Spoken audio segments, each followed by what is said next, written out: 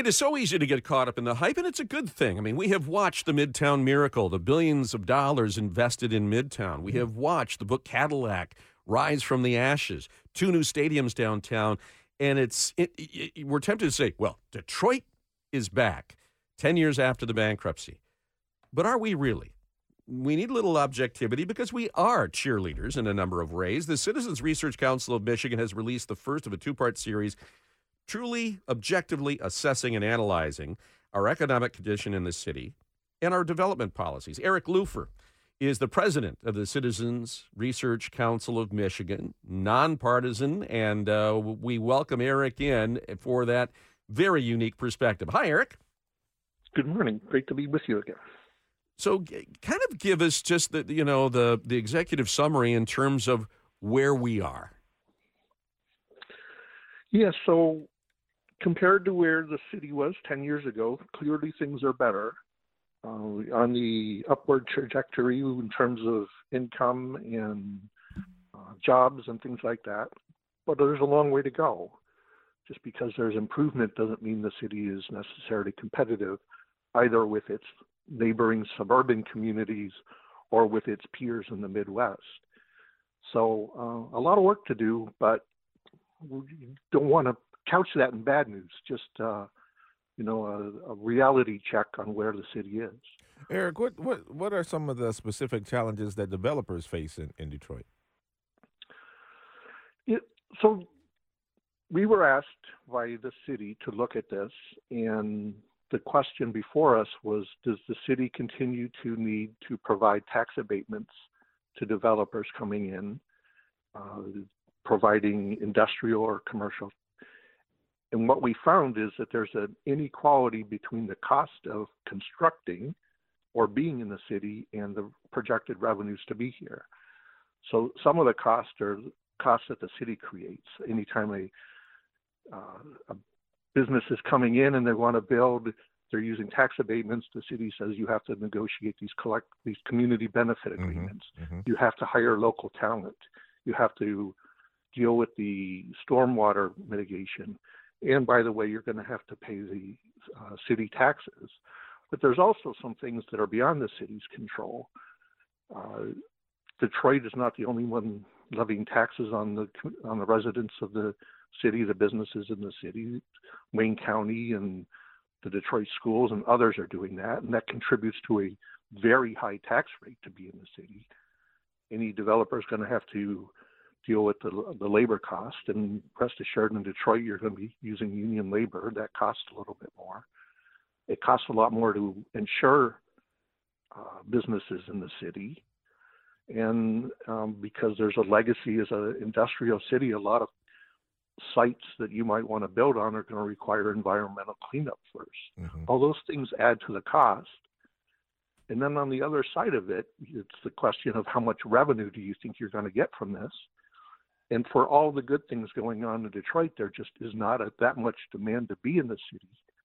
You would compare that to New York or Boston and places like that there's huge demand to be in the downtown, be in the central city. And that's just not happening yet in Detroit. And now we are post-pandemic where a lot of businesses are shrinking their footprint, needing less space. So with less demand, there's less increases in prices, and the projected revenues don't meet the high cost of being in the city. Eric, part of the release here talks about population steadily declining. The population peaked in 1950 at 1.8 million, has fallen each decade since, 637,000 in 2022. Could you see that reversing when it comes to all of the apartments and living spaces that are being built downtown? Well, that's the goal, and eventually, if we're going to do anything about demand, we have to reverse that. So part of the problem, you might say, well, Detroit has fixed all these problems and people want to be in the city. Where are you going to put them? So we've got to build houses. We've got to build condos, townhouses, apartments for them to be in if you're going to reverse that trend. Certainly that's the goal. And if we're successful, then there's a hope to bend the curve and start it pointing up again with more people moving in. It's if you don't build it, they can't come. Mm-hmm. Well, isn't a lot of the office space downtown that's not really being used, isn't a lot of that being turned into residential? There's a lot of talk of that. It's not an easy thing to do. There's different requirements for residential, and so you have to retrofit it, Mm-hmm. and there's cost to doing that. But yeah, we see that not only in Detroit, but in a lot of other big cities, the realism that we probably, not in our lifetimes, we're not going to go back to the way it was. So how do we use that space as productively as possible? So there is a lot of talk of doing that, but that's not going to happen overnight. We've talked about competitiveness in terms of developers. I'm more interested in terms of competitiveness for homeowners. We have seen a flurry of reinvestment in different neighborhoods, which has been really encouraging. But, I mean, you used to be able to go on the website and compare the millage rates of Southfield, Royal Oak, near-in suburbs, and then compare it to the services they get. Their street lights were on. Their garbage got picked up. That wasn't always the case in Detroit. On those basics, return on an investment for a taxpayer with efficient city services, how are we doing? Doing better, but again, still work to do. So part of the problem for Detroit is, as I said, some of it's beyond the city's control.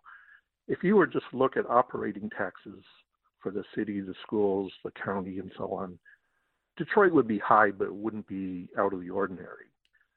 But Detroit, the city levies debt millage. It has a lot of legacy debt, even after the bankruptcy 10 years ago. Mm-hmm. And the school district has a huge debt. So it is an extraordinarily high cost to be in the city just to pay the property taxes, and then you have the income taxes on top of that. So it's a very high cost, and I don't say this in any way to diminish the police and fire or everything else they're doing above and beyond, given the conditions they have to work in, but the return on investment is a very high bar to get over, given that very high cost. Part of the problem, or part of the solution for dealing with the tax abatements, for dealing with the DDA that we also talk about in the paper, is the city just has to be really good at the blocking and tackling. Mm-hmm. They have to be really good at public safety.